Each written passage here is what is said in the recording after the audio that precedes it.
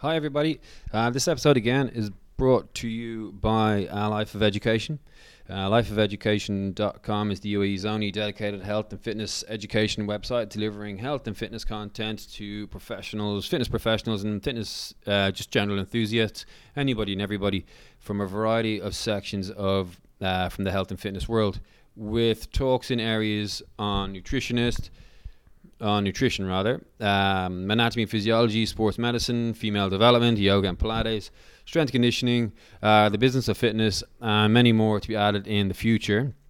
Allo's mission is to bring leading experts from around the world of health and fitness together on one platform to share their knowledge and expertise on a global scale. So, one of the sections they've got is going to be female development, and what that section is going to basically cover is things like the kind of the female cycle, pregnancy and exercise. There's going to be some people speaking about female youth and training and kind of how young females will develop, athletes or not athletes, how training won't make women look too bulky unless they're supporting their hormone system with external hormones, and then sections kind of how menopause affects kind of female health and development.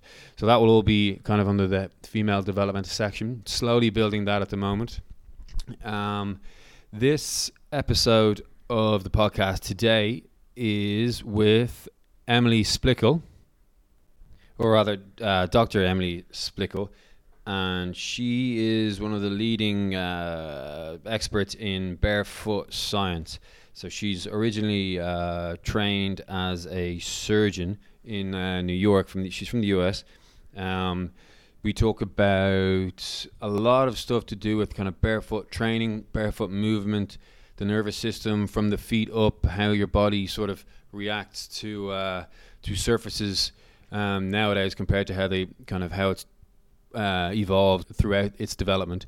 But yeah, so let's get on with it. This is myself, Matt, and Dr. Emily Splichal again at the MeFit Pro conference. So yeah, hope you enjoy.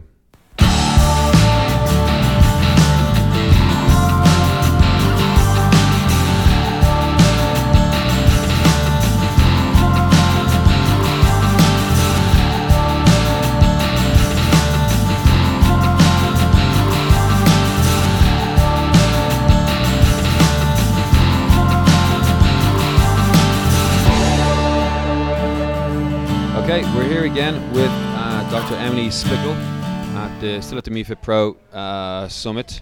I've got myself and Matt. Say hello, Matt. Hey. And then Emily, say hello. Hi.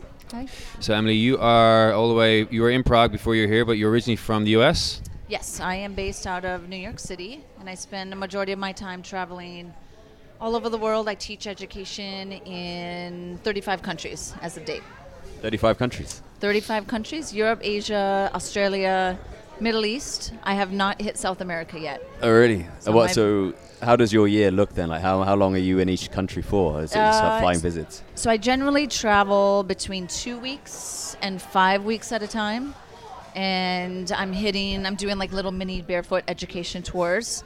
Try to stay within the region so it's easier on my body. Where right now I'm on a Europe/Middle Eastern tour. I'll go back to the States for like 5 days, and then I hit Australia and go back to Asia. And what's your original background? Where do you hail from? What got you through your sort of fitness education? Yeah, so I was a competitive gymnast. That kind of unlocked the passion and movement. And then I've been teaching fitness for 16 years, both as a personal trainer, group exercise, and then a couple years into training, I started medical school. And that's where I went to podiatry school, learned about foot and ankle anatomy, still was doing fitness the entire time while going through medical school. And that really opened my eyes to advanced medical way of looking at injuries. However, it was very segregated. And medicine in the United States and many countries, unfortunately, is not taught in an integrated approach. It's not holistic. It's very, treat the symptom, what's the surgery, what's the Band-Aid, what's the medicine that you can give the patient, which was counter to my belief system. So I took 2 years off during my residency, which is pretty risky to do. Yeah, I can imagine it's long enough anyway, right? Yeah, I could have quite potentially not been allowed back into residency and not ever been able to practice, been ever able to get my license. Well, why is that? Just because you take too much time off and it's like, okay, you clearly can't remember this stuff, we can't reteach you? No, it's much more about politics and burning a bridge. Good old politics. I had to I quit a hospital program and was, saying, how dare you quit our program? It was a very ego thing for the hospital. And then I went back and I got my master's in human movement. And during those 2 years, I studied barefoot science and barefoot movement and the nervous system. And then that really was what connected fitness, medicine, that bridge. And had I not taken that time off, I would have not been where I am today. I would not be looking at movement the way that I am today. And then, thankfully, I got back into residency. They let me back in. And then I got my license. I practice. But because I took that time off and got that bridge, I now built my practice the way it is. I built my education company. I invented a product based on that concept. So it really was the best, riskiest decision that I ever made. Yeah, that's often the way it goes, though. Like you just go out on a limb, take a leap of faith, and then normally it kind of works out. Or sometimes it doesn't, but then you learn some things, and at least you tried, right? It takes guts to try. They always say, the scariest things are the most, biggest leaps that you have to do, whether it's changing a job or moving to a new country or something, really are the ones that create the biggest change. So you have to, face fear head on. For sure. And some of the quotes they say are, just jump. You have to jump. Without jumping, you don't get change. Yeah, so I've done a few of those jumps. Good for you. So the education is your barefoot training, right? Yeah, so my education company is EBFA, which is Evidence-Based Fitness Academy. And we have 3 different certifications, one targeted to trainers, fitness more, and it's a barefoot training specialist. We have 3 levels under that. And then we have Barefoot RX, which is our rehab, more medical focused certification, and then I have a workout. So we try to hit fitness, performance, and rehab under the certification, and it's all built around barefoot science, foot to core, much more approach on neuromuscular science versus biomechanical science. So why would anybody consider barefoot? What's wrong with wearing a trainer? So that's a good question. That's a kind of worms here now. That's a very simple question. That's an amazing question. You can answer in 2 words. However, I try to make it not just about should you have your shoes on or should you have your shoes off, is more just think about the foot in general. Just take your foot, not footwear, but take your foot in general and think about human movement and posture, alignment, control of emotion, heart rate, everything is built around that we were designed to stand on the ground and to contact the ground.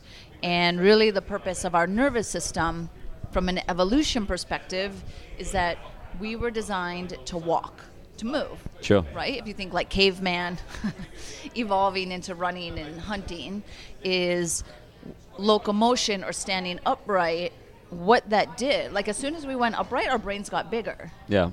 So you have to think, okay, what is it about being upright and that the only contact point between the body and the ground is the skin on the feet, timed with the brain getting bigger? They're connected, right? So a big thing that I speak about with barefoot is cognitive performance, optimal coordination, body alignment. So to answer your question with the shoes. No, keep going.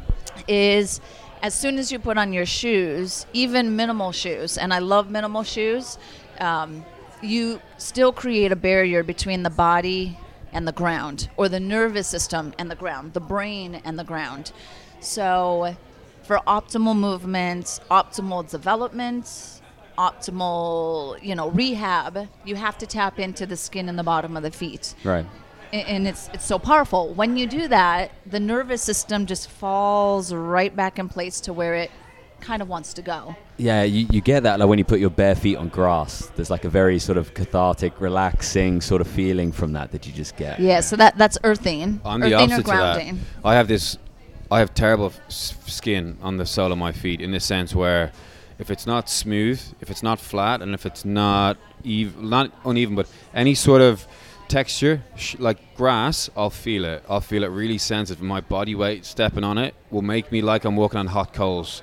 Or, you know that feeling when you're walking on the beach and there's some shells, I can't walk on them. It's pathetic. It's like, it's embarrassing. I'm the guy who's like, because it's there's so much pressure. Because you're that sensitive, or does it emotionally evoke something in you? He starts crying and all sorts. No, I don't cry, but I want to cry. I cry because I'm therapy embarrassed. I cry because everybody I'm with are suddenly walking 10 meters ahead of me, and I'm just like, and it's just the sensitivity, I think, in the base of my foot, because maybe as a kid I never didn't wear trainers, or I never didn't wear shoes. So there's different types of sensitivity from a sensory perspective, and this is really tapped into from childhood development. A big area that I'm also very interested in with barefoot and sensory and proprioception is autism, ADHD. So thinking like a lot of children development, cognitive development, or emotional. Autism is almost like an emotional response as well. Has to do with the way that sensory stimulation is introduced to children and babies. And we get busy. Sometimes we get a little like we're trying to do everything, and then we're not trying to optimize the way that children's sensory stimulation used to be. Whether it's, put them in a little bouncy thing versus letting them try to get the information themselves. So it's really important. So I wonder if some of that is because of, you might be sensory sensitive. Sounds like it, right? And then everyone has different responses. Most people are sensory hungry, where their body is wanting, and then when you do give them a texture or a stimulation, it actually calms their nervous system. That's definitely me. Really? Yeah, it's in I did it the other day. Like, I've started teaching a class outdoors, and I was waiting around for clients, and I just thought, I'm going to take take my shoes and socks off and just kind of touch the grass, and it's instant. Like, it's an instantaneous sort of feeling of like, okay, this is okay. Yeah. I could tolerate that, but if there's any, like, you go to the edge of the grass where the trees are, that kind of difference in terrain, where there's a little stone, a little twig, I have to stop. I can't keep going, or I'm going to tiptoe and creep across. The grass is fine, and marble and carpet, it's all like, it's lovely, it's soft, nice little furry mat on the floor I can dig. But any little slight uneven or pressure puts me into. You're just a big wuss. It is. I don't want to say a bad word, but it makes me look pathetic. Well, you want to challenge yourself and start introducing textures like that, right? And then let your nervous system think, okay, this is okay. Let it calm down. You're creating a stronger response than you should to that texture or to that stimulus, which means you have to tell your nervous system this is okay. But what was the term you used just before that? Earthing, did you say? Earthing, yeah. So earthing is, are you familiar with earthing? No, please, okay. Go for it. So earthing is based on the science that there's charges. Your body is full of charges, right? Water has a charge, Sure. so water has a positive ion. And then the charges of the earth, and you're essentially recentering the polarity of those charges in the body. Yeah, sure. So everything is piezoelectric. Have you ever read Robert Becker's book, Body Electric? No, it's probably based on that, though. It's exactly based on that. So I have heard of that in that sense, where he's basically like repairing bones and stuff by electrocuting them, by trying to get the current to match those piezoelectric kind of currents. Yep. And there's even particular currents of injury, like when you injure yourself, it changes kind of the electrical charge within your body and things like that. And well, that's what like the magnets are. So when people get motion sickness and they put a magnet on their wrist or something, that's the same thing. It's using charges. Yeah, it's a little out there for people to grasp. It's very controversial. Yeah, like the medical community kind of lambasted him and kind of shunned him for this sort of research. Yeah, because it's you have to have an open mind.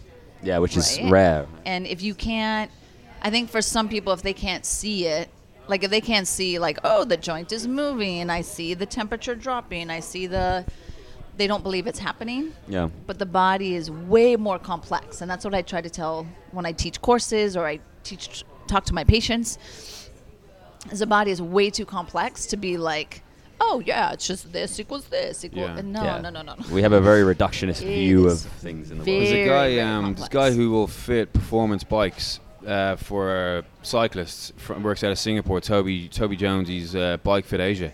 He uses magnets to align to people. I don't know exactly the ins and outs of it. I've not seen him do it, but he's told me briefly about it, and put it in the right area, shift the right the crank one way or the other, move the pedal up or down, move the chair, and then they get a huge performance increase. But a lot of his work is something to do with magnets and understanding the charges of people's systems. Yeah, no, it's interesting. I mean, that's really what the science is to, like, the deepest core is it's an electrical, ion that's released that lets your muscle contract. But it's interesting that it sort of stems from the earth, like this sort of magnetism, because that was, I think, back in the 70s. So a colleague of this guy, Robert Becker, he was part of the Soviet space program, and he was saying, like, look, I've designed this thing that you can put on astronauts that will mimic kind of the magnetism of the earth, and it will stop the atrophy of the bones of the muscle. But again, like, there's blockades at every sort of step, so. Yeah. So when you walk on the earth, make sure it's a little bit wet. Right. Okay. Right? Just to increase so like the dew in the morning. Okay. On the grass, nice. because the water conducts that electricity more. Is this a morning routine of yours now? No, I live in New York. Okay. No grass to go, right? You're the crazy I'm in a lady concrete walking around the jungle streets gym. with no shoes on. People do, but there's just no grass where I am. Who's he's kind of the guy who sort of really popularized the barefoot training. He's a professor at some university, and he runs around the block in bare feet to do it. Do you mean Daniel Lieberman? Yeah, maybe him. He's out of Harvard. Right, kind of like a crazy older guy, right? Why? You're recording calling him crazy. I don't know. But I just remember watching this video of him just running around Harvard University just in bare feet around all of the roads and stuff, and people looking like, who's this guy? Yeah, he's an anthropologist. So that's him. Yeah, so I like to read different perspectives. Like if you read a biomechanist's way of looking at human movement, it's interesting. Yeah. Versus looking at an anthropology way of looking at it. Someone who's a neuroscientist, someone who does a yogi, someone who's right. So I try to not go to just fitness conferences or something. I try to go to like all these different practices, and then you hear different words, different approaches, and then you bring that back to your practice, and it just changes the way that you look at things. That's something I try and tell PTs all the time. Is don't just read training books, because there's so much out there in like the world of biology and physics that is so applicable to training that it's crazy, or in anthropology and all of this sort of stuff. Exactly. For sure. Yeah. So talk a little bit about the match that you have. Yeah, so I just developed a company that's called Naboso, and Naboso means barefoot in check. And it's a proprioceptive material that I patented. And that material is put onto a training mat. So, those who are listening can picture like a yoga mat. Sure. That size, but it's not a yoga mat. And what it is it's intended to stimulate the nerves in the hands and the feet. It's based on research. So the texture on it, the height, shape, distance of the texture, the hardness of the mat matches the research that shows what's going to stimulate the nervous system the most. So if you stand on the mat or you train on the mat, you rehab on the mat, whatever you do, you are tapping into the nervous system through the feet, just in the way that I was speaking about, but in a very targeted way. And why that's important is that if you've been in shoes for years, or you have an injury, or you're older, or you're a child, you need help stimulating those nerves. Sure. It's almost like they're understimulated, or if you tune out of your feet for years, you're just like, your nervous system doesn't really sense them anymore. Then you need help to get your feet to reconnect, or your nervous system to reconnect to your feet, and that's the intent of the mat. And then under Naboso, we also have insoles. So we have a proprioceptive insole. Cool. So that when someone is walking around in their shoes, which shoes inevitably make you slower, the proprioceptive stimulation will be making you faster again. Like it's truly mimicking being barefoot in the greatest sense from a neuromuscular perspective. Right. Okay. Yeah. And like, how did you when did that idea kind of pop into your head? Like, what were you doing at the time? So 2.5 years ago. So I started it. This is almost the end of beginning of 2015, and it took me 2 years. And I kind of joke in the beginning of my lunch, it took me 2 years to make a yoga mat. Yeah, sure. Like, come on, why does it take that long? But it had to do with making sure that the material we used conducted vibrations if I needed to. It had to be hard enough, yet not abrasive to the body, right? So I had to kind of meet those kind of conformities. It rolls like a yoga mat, so I had to think of the functionality of that. And then the design of like R&D. Just Yeah. you learn so much inventing something. Yeah, sure. And were you doing this on your own, or did you have like a little No, team of physicists and all sorts? No, I have a material engineer. Right, I see. So he together we did it, but I used his brain. Yeah, sure. On the side of, how can I make this vision come to reality while he understands different materials. I don't know material science. Yeah. And yeah, you should have seen some of the first ones. It was I bet. really interesting. Like they would just I would wake up and they would grow. Right. It would just be bigger. And Really? I was like, how the heck did that happen? Or they would leak out like an oil, or they wouldn't be hard enough, or they wouldn't roll, or they were heavy. So how does the mat transfer vibrations? I mean, is it connected to a... This is going to sound like a silly question. Is it connected to something? Is it the mat is it by itself? No. So I wanted that. Obviously now when you bring in that side of engineering, that's going to bring up the price. So what it's a certain hardness that when you do dynamic movement on a wood floor, it's going to allow the transmission of vibration. Okay. Versus there's actually studies that look at traditional mats, like a yoga mat or like a mat you do abs on, or Pilates. Yeah. Right? And then that's too soft, that it's actually blocking the proprioceptors in your feet. So a lot of people will take off their shoes and do barefoot training and be like, yeah, I'm barefoot training, I'm stimulating my feet, but they're on the wrong surface. And that, to me, that's really why I developed it. Because I was like, okay, you got to the point that you're taking off your shoes, you believe in barefoot science, and you're just trusting, because you don't understand it to the detail that you should, or your trainer doesn't, whatever, that you have to train on the right surface. And I started learning that because I would go around and teach, and I would teach on a lot of AstroTurf, and it did nothing. Like I was so disconnected from my feet and my nervous system, and I was like, okay, this is not a good surface to be training barefoot because it's too soft. What are the surfaces? Like what are you looking for? The ideal surface would be a hardwood floor. Okay. So thinking like dance studios, basketball courts, if a group exercise room is suspended. Right. Right, like you don't want just to put wood on concrete, and then, that's really hard on the body. Yeah, for sure. So you need something that's going to allow the actual vibration of the wood to go through and then into your nervous system. So that's ideal. Yeah. So what about a weightlifting platform?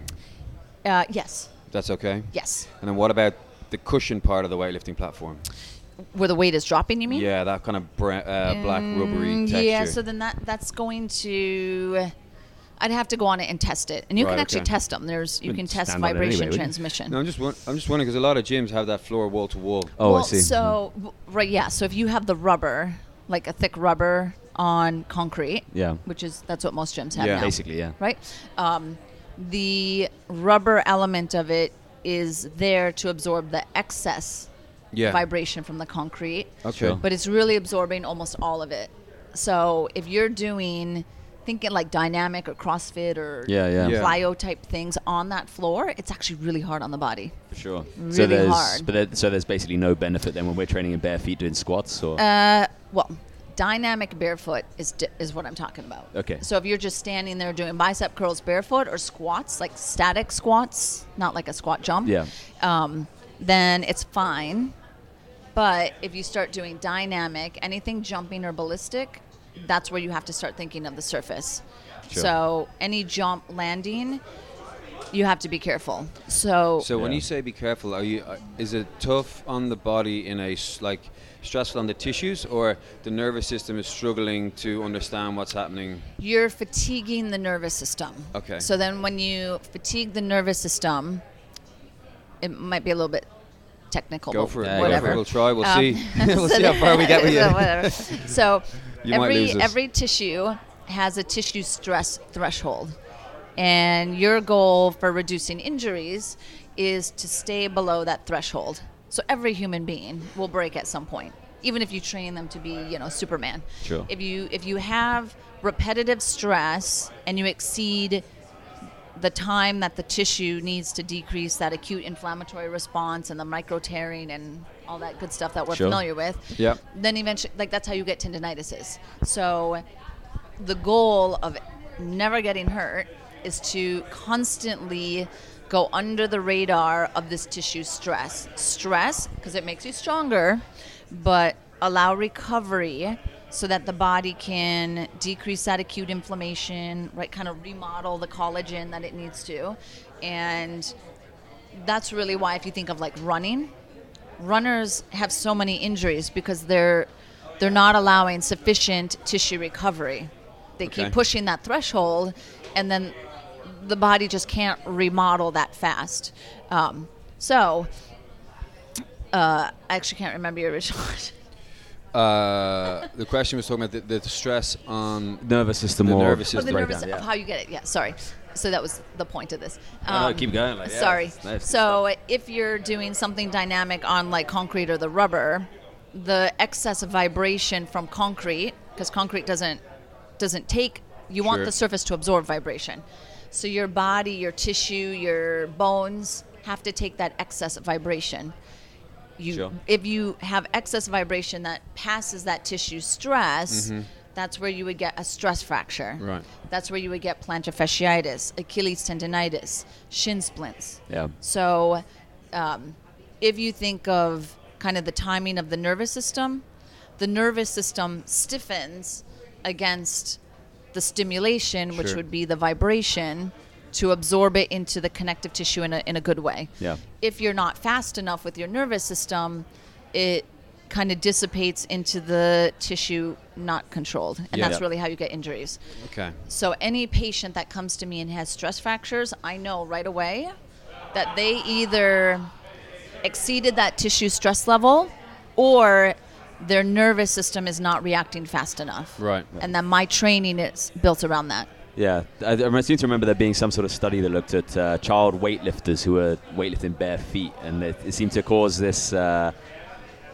of flat-footedness in kids, just because of, I guess, for that exact same reason, where they're going in for like the second pull, they're landing constantly without kind of trainers on or the kind of weightlifting shoes. This is bare feet, and it was causing all these like flat foot cases. There was a study that looked at that. I think so, yeah. I haven't read it for years, so I might have got that completely wrong, but I seem to remember, discussing with my old weightlifting coach, and because he always used to say, like, wear weightlifting shoes, don't go barefoot when you're doing this. Well, the thing with that is, with powerlifting or Olympic lifting, right? So I have a few Olympic lifting patients, and I actually make them orthotics. So even though I'm like the barefoot podiatrist, some people, they'll come to me and be like, wait, you're recommending orthotics? I thought you were so... Yeah, okay. But it's really understanding the stress to the body in that. Yeah. That I'll tell Olympic lifters, do your first rounds barefoot. Don't be in Vibroms or Nike Free. Like any shoe like that, it's technically soft. Yeah, soft is not good. Soft later. Disconnects your nervous system. So either you have a hard shoe or no shoe when it comes to Olympic lifting. Almost like sprinters. Sprinting cleats are hard. Right? Because they want to get that information super fast. If you were sprinting in like a Nike Free or something with even a little bit of cushion, you would be slower. Yeah. Or you would get injured. So if you warm up and do your first few reps of lighter weights, Olympic lifting barefoot, you're activating your nervous system. Sure. So that's how I want them to do it.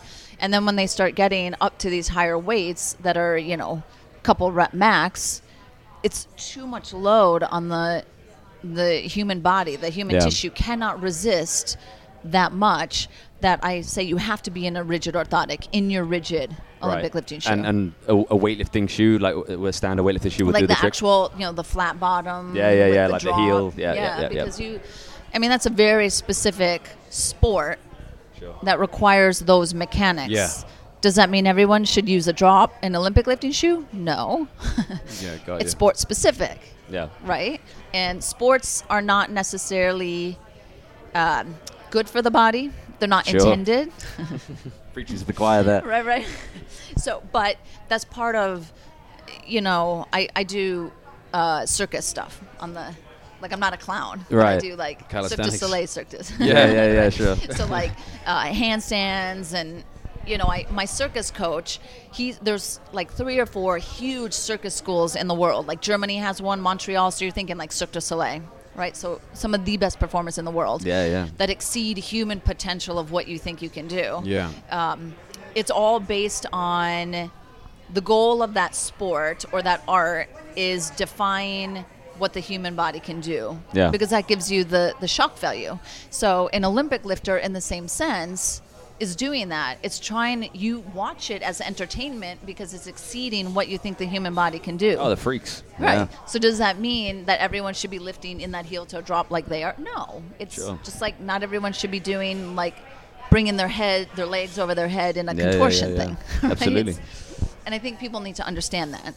Yeah, people always get carried away, particularly when it comes to like shoes and gadgets and things like that. They're like, I just want it. It's new, something new. I can spend my money on it. I want it. What are your thoughts on the 5-finger shoes? I love them. Like that's what I train in. And your training is what? When I'm in the gym doing body weight stuff that I do. Right. Couple of reasons why I like Vibram is obviously having the dexterity of the individual digits, allowing them to splay and just get a little bit more connection to the ground. Your toes are really important for function, and it's the connection of the toes to the ground that activates the nervous system. So the digits are huge. Yeah. And then the more splay that your digits have, it actually triggers the fascial connection through the human body. So I have, when I do lectures and I show pictures like cadaver dissections of the foot, and you can see how complex the fascial web is in the foot. Sure. It's way more complex than any other part of the body, and that's complex. Yeah. But because it's a weight-bearing area. So the fact that it's weight-bearing, it's even different than the hand. Like the hand and foot, you can do some comparisons, but they're not the same. Sure. And they shouldn't be looked at or respected in the same, respect them both, but respect them for their individual functions. Of course. Right? And it's just fascinating to see that web of connection through the feet and how it feeds from the ground. So how would you say that the for gym stuff, for general kind of moving around the gym, the 5-finger toe shoes are okay? When you're training, if you, meaning not you're a trainer training clients, when you're training your own self. Yeah. Because I do get trainers who they want to be the look of natural function, right? So they're in the gym, they want to be barefoot or minimal in the gym because they're what you practice what you preach, right? However, we spoke about the flooring in gyms. Yeah. That's not natural. And to stand on that floor, it's essentially concrete that you're standing on all day. Yeah. And I get so many trainers who train all day, busy, 8, 12 hours, right? However many clients they have. And they get the worst Achilles tendonitis and plantar fasciitis. And it's because they're exceeding the natural physiology of the body. We're not intended to stand all day on concrete. You know, your nervous system is designed to move. So you will avoid injury if you just keep moving. Sure. Right? Yeah. So that's similar to standing desks. Yeah. Right? So I have so many patients from standing desks. Really? Yeah. Yes. That's in interesting. relation to the lower limb? Plantar fasciitis and Achilles tendonitis. Right. Not back pain and that kind of. So somebody who's trying. That as well. So if you're thinking the whole posterior chain kind of gets affected, they're going to fall into gravity, so they probably become a little bit more lordotic. Yes. However, they come in also because I'm a podiatrist, so they're specifically saying like, "Oh my God, my heel hurts so bad, I cannot stand. Like I have this sharp pain, like someone's stabbing me in my heel." You know, that's huge, and that's directly related to they're standing on concrete. Well, is that because they're just going from having been in a seated position for ages and then it's standing? It's just unnatural. Right. So if anyone is switching to a standing desk, you want to stand, but you have to now become a fidgeter. Right. Sure. Yeah. Right? Like you need to, so put something, plus I would also say stand, I guess this is where you could make the argument of would you want to stand with an orthotic so then it's supporting, even though it's, right? So but either way, the principle is still, you're not moving. Right. So I would say either take off your shoes so you can probably get some of that earthing side of things to stimulate the nervous system. To have a desk outside on the grass. Exactly. We'll that see moves how many up and people down and gives you a foot massage. Exactly. Yeah, while you work. But ideally, if you had to be in your shoes, have, you know, like those calf stretcher, like a step that drops down. Yeah. So have something that you could almost like drop a foot this way, drop a foot this way, shift into back. inversion, Right. shift this way, or like do 10 squats every hour. You have to do, Yeah. right? Or if you were barefoot, have a golf ball, a tennis ball, something that you could constantly, but if you stand like straight, like military, straight yeah, of course. for your working day, you will get plantar fasciitis because that's not natural. We need to move. Yeah, it's that pendulum, right? That people always, they sit down for too long Yeah. and they're like, right, I'm just going to stand all day long, and they always sort of take it too far the other way as well. That's interesting. I didn't realize that. So then, running, would you run in a 5-finger toe, like a recreational runner trying to do a 10K? Concrete running? Yes, but you have to train your body the right way to do that. So that means incrementally stressing it and then taking the time off. So I usually give my patients who are transitioning to that a 48-hour window. So run and then don't stress it for 48 hours. Allow that acute inflammatory window to go down, and then you re-stress it the same amount as you did prior, and then again give it that 48-hour window. And then you can either increase each run that you do between that 48-hour window, or you can do the same stress but shorten that window a little bit. Okay. Right? So it takes a long time to ramp up your running in that case, even though 10K is not too far, so it shouldn't take that long to get to like a 10K. Where I'm a little bit hesitant would be like a marathon. Yeah, sure. So if you're running that far, the rate of people who get injured at that is higher. Yeah. So I would say do your shorter runs in a Vibram, and then your longer runs in a more traditional or transitional, still minimal shoe, Okay. but not that minimal for the running. And then again, it's based on foot type, right? I remember when the Vibrams first came out, there was this New York Times article about bone marrow edema. Right. And it was like, Vibram shoes increases bone marrow edema, which means inflammation in the bones, the metatarsals on the foot, in runners. So people are like, Vibrams causes inflammation in your foot, and that's what leads to stress fractures. I'm like, that's just a natural response. If you run or if you hit anything, if I like kick a tree with my shin and I hit it, right? Yeah. It's going to get inflamed, obviously. And then that's the stress. And then I back off, and my body's going to make my shin stronger. Yeah, for sure. And then I stress it again. So when people saw that article, they like freaked out. So many people stopped wearing Vibrams. That's part of the lawsuit around it as well. There's certain injuries and things like that.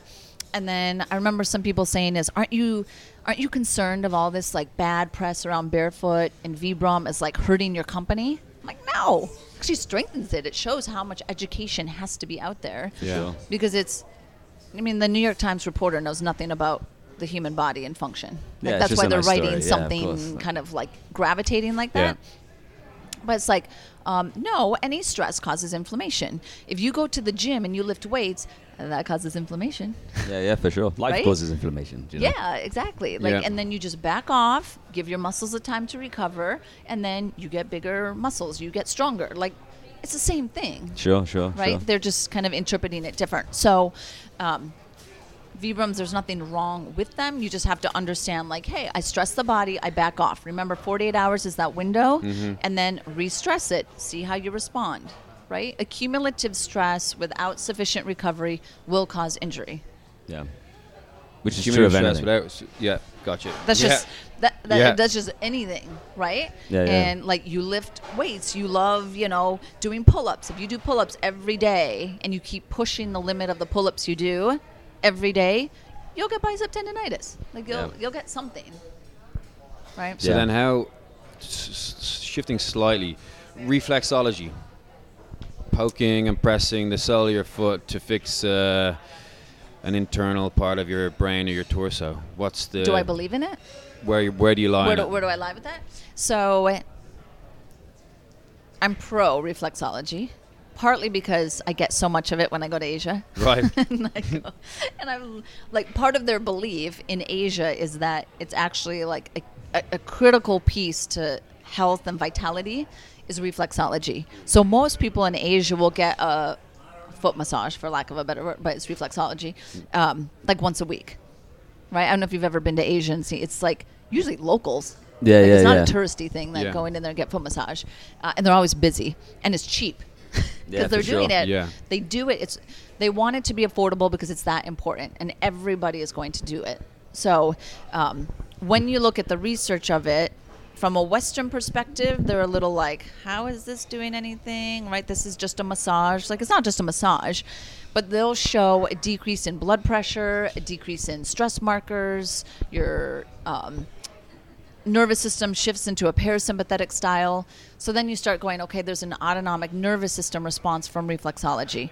That then goes back to the Eastern belief of mind-body connection, meditation, right? All that stuff. Sure. Which is so powerful, and I build that into my practice. So there's some that then start looking at reflexology as a way to increase your vagal tone. Sure. So that's how I try to build it into my practice is, you know, you don't have to go to reflexology, but if you could release your feet on like a golf ball or some, you're still stimulating the nerves in the feet because they do connect to the subconscious side of your nervous system. So just explain the vagal tone, just very... So you have your autonomic nervous system, which is sympathetic, which is the fight or flight. And then you have parasympathetic, which is the rest or digest. And then you actually have a third branch of the autonomic nervous system, which is the enteric nervous system. So that's Sure. all the gut. So your gut-brain axis is linked to the autonomic nervous system as well. And you can think of the autonomic nervous system as the subconscious side of the nervous system that controls digestion and heart rate and breathing and everything that keeps you alive. And then all of that is linked to emotion. Like Yeah, yeah. that's the key thing that people want to understand is that Yeah. all of that links to emotion. So when it comes to vagal tone, your vagus nerve is the largest part of your parasympathetic system. So when you're talking about these subconscious patterns, a lot of it is controlled by the vagus nerve. And the vagus nerve goes everywhere and it goes all the way down into the feet. So when the term vagal tone means that if you're stressed out, you get a fight or flight stress response, sympathetic. And if you can quickly drop your nervous system back down to like okay, I'm cool, everything's cool, that's what you need to do. So, you know, life is stressful, but if you can handle that stress and kind of balance your nervous system, that you're not always like hypertensive and anxious up Of here, course. that's not healthy. You need to like release and set your baseline. How quickly you can reset your baseline, that's called vagal tone. Sure. Right. So there's so many different techniques for increasing vagal tone. I like the barefoot way, obviously, because it Yeah. matches my brand. Of course. It's my thing. So it actually has a very powerful emotional side. Anything with the autonomic nervous system links to emotion. So then I can start to say, hey, you know, really reconnecting to your feet links to your emotion and the way that you balance your state, your happiness, if you're depressed versus anxious versus content, all of that's linked to your autonomic nervous system. Sure. Is that then where the reflexology kind of gets its credence and its support, yeah? Yeah, so when they're showing, you know, heart rate drops, breathing slows, you know, I don't know if you've had reflexology, right? Once years ago, yeah, when I was in Vietnam, I had a look go. But yeah, Oh, though I okay. enjoyed it. I liked Okay, it. You know? did you? Not as a specific, I'm going to press here, but we're going to fix this, but I often get a ball on my feet and I'll go and just roll around on the sole of my foot with a... Okay, cool. So With a yeah, ball. you should try like traditional foot massage is usually what they're explained as. And they'll have like a little stick that they'll dig in the foot in certain places. Those are obviously your reflexology points. You will fall asleep.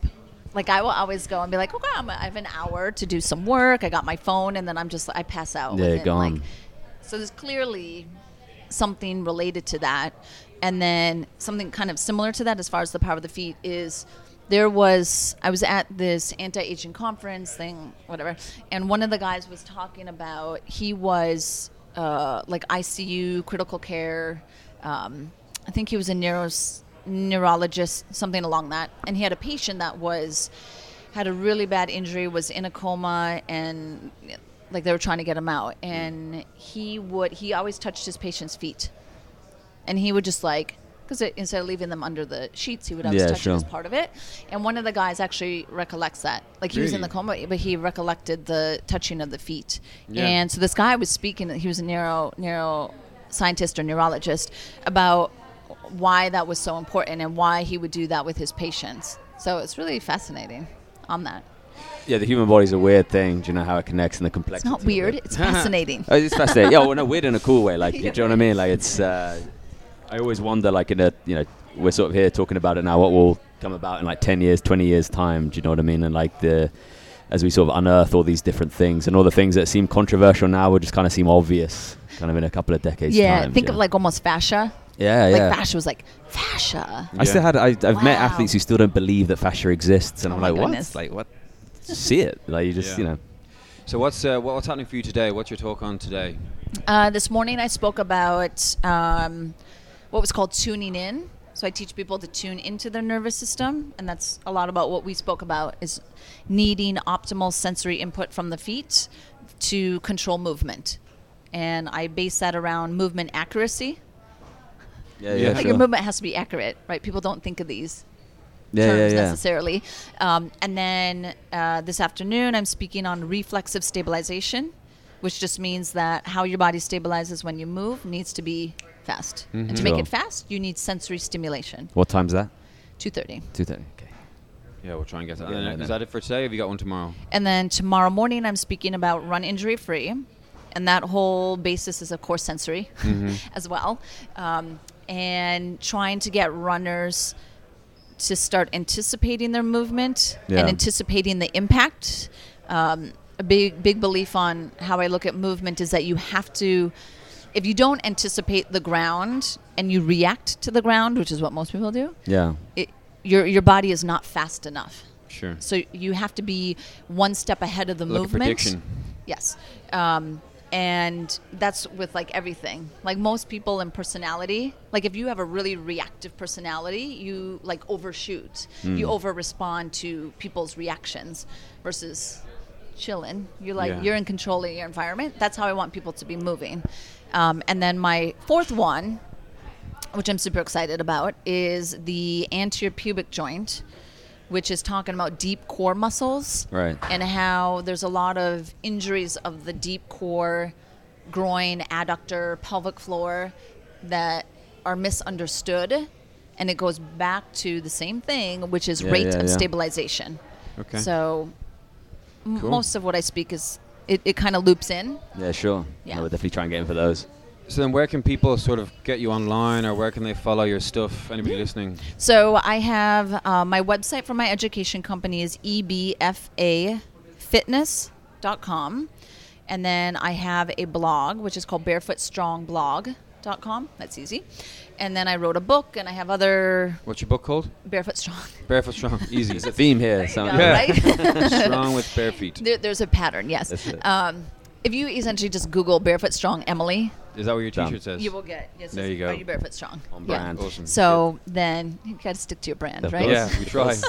Barefoot Strong. And then Naboso is Naboso Technology. That's the mat. Cool. Awesome. Yeah. And then you have, do you have an Instagram? I have all those social platforms. What's your Instagram? Facebook, Instagram, Twitter, either Naboso, EBFA, they link off of that, or I'm Dr. Emily DPM. Dr. Emily DPM. Cool. Awesome. All right. Well, we hope you enjoy the rest of your time in Dubai. Thanks for coming to speak to us. Yeah, it was awesome. It was great. We'll put your info and your website link in the blog post when we set this up, and then we'll share it across whatever we can. Yeah, I hope people enjoyed the... Oh, they definitely will. Hopefully light bulb or little... There will be just some really eye-opening. That's our whole aim, is just give people little golden nuggets of stuff that they may not know about, and then if it tricks that part of their brain where they want to pursue it, it's all online, and we just try and expose people to those things that they may not get. Yep. Cool. All right, awesome. All right, well, thank you. Thanks, Emily. Thank See you. you guys. Bye-bye.